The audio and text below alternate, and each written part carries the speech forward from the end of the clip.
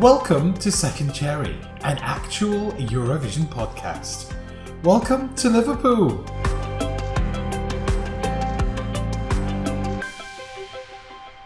Hello and welcome to Second Cherry. I'm Monty. And I'm Matt, and this is a podcast that usually brings you the songs that didn't make it to the Eurovision Song Contest.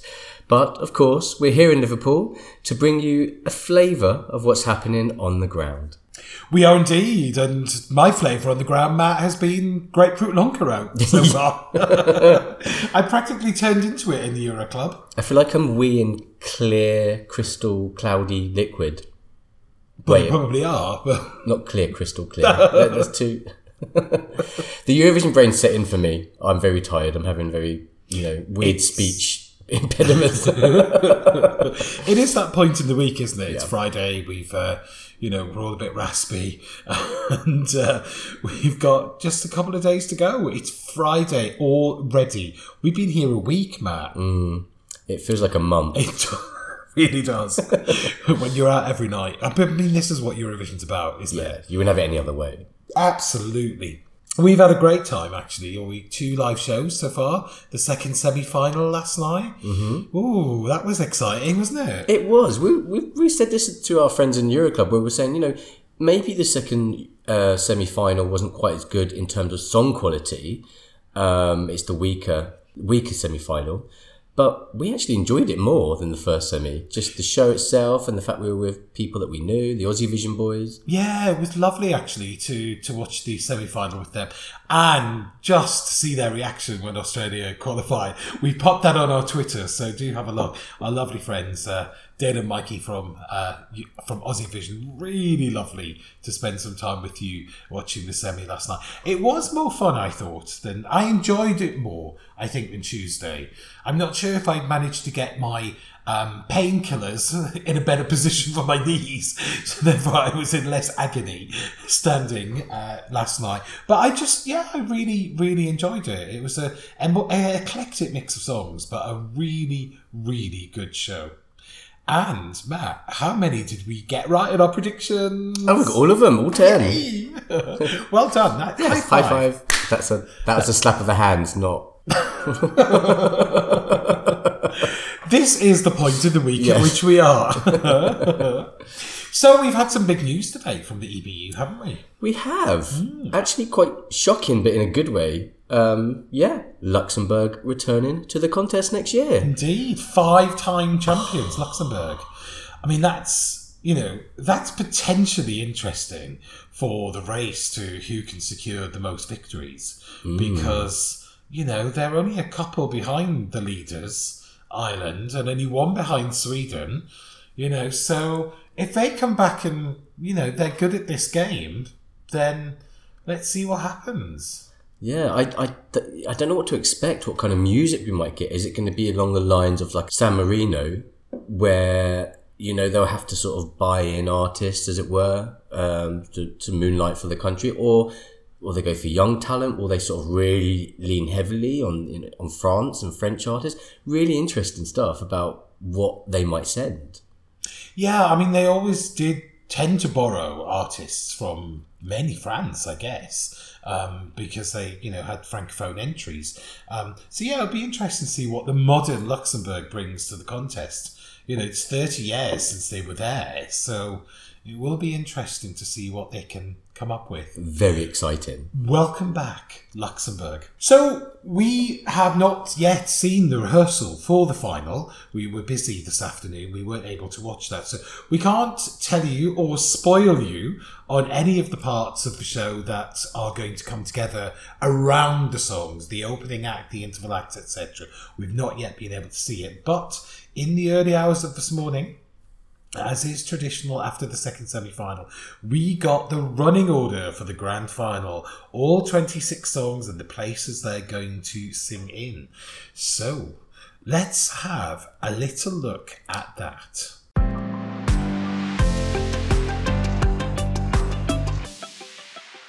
So, Matt, what stands out for you first of all? Let's have a look at the first half of the running order.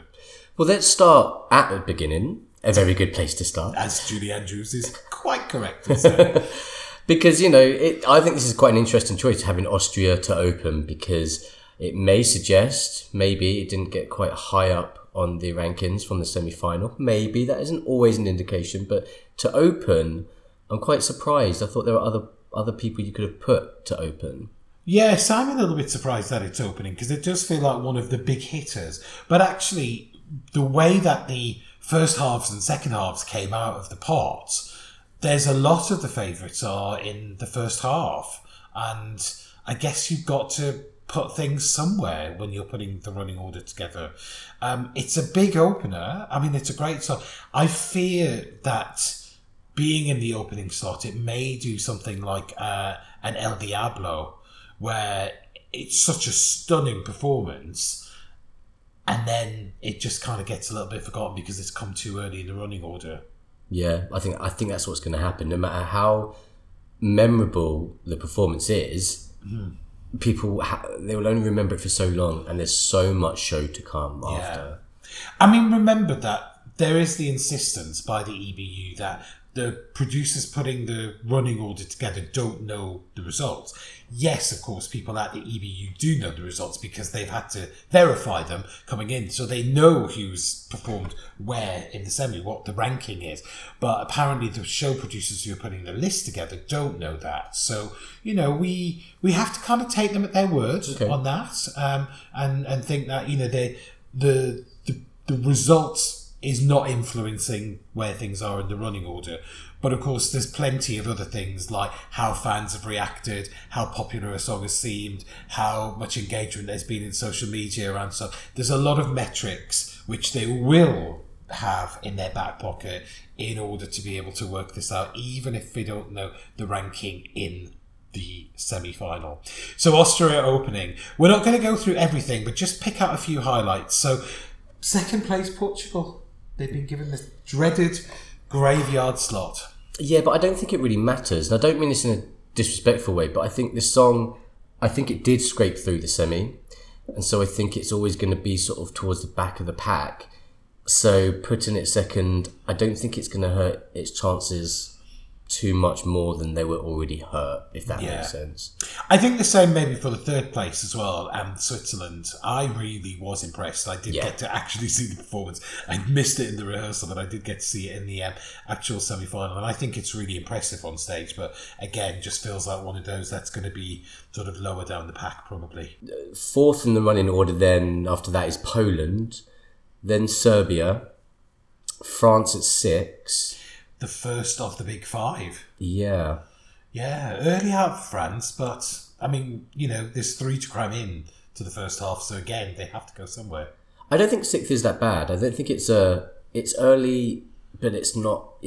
We're settled. We're settled into the contest then. And I think it will have a big impact after Serbia. Yes, it will. Although we are talking about a run of countries now, which I think potentially could do very, very well. So France being one of those countries. Song number 7 is Cyprus. Stunning performance from him. After that is Spain in 8 and Sweden in 9.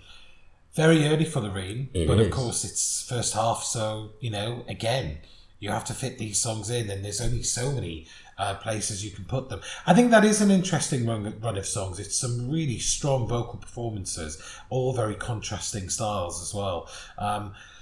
You can't necessarily see all 4 of those scoring well.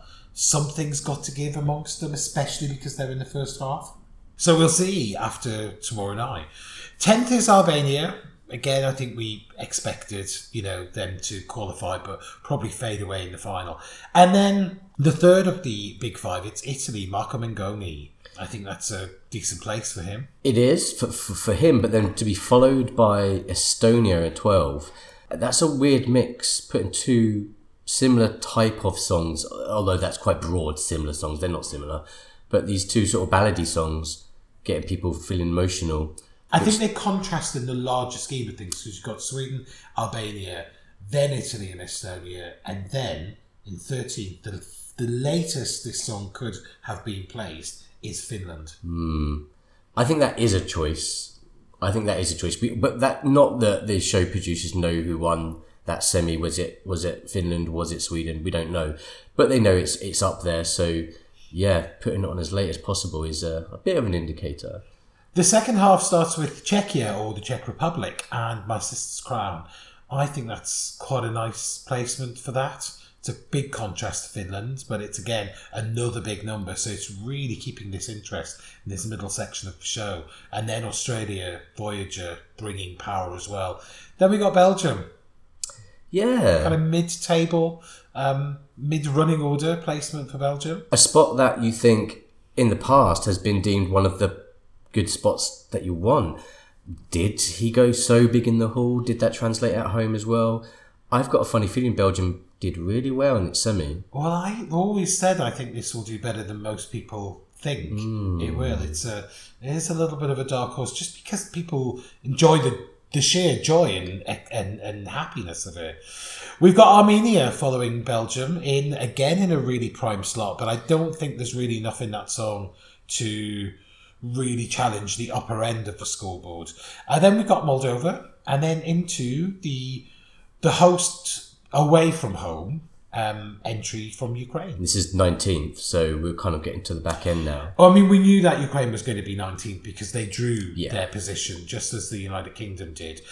So, there's no avoiding that. I think it does feel that, whilst there is still widespread empathy for Ukraine, it doesn't feel as though this year's vote is going to be as heavily influenced by people wanting to show solidarity.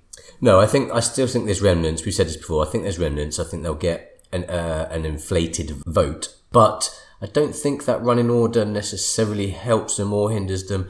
I don't know. There's a lot to come which is very memorable, so which might wipe out some of that recognition. Although I think it's hard not to keep Ukraine in your mind when watching this year's Eurovision. So maybe that's not their running order of all the countries. Doesn't actually matter. You said there's some memorable songs to come, so let's run through the next. We've got Norway.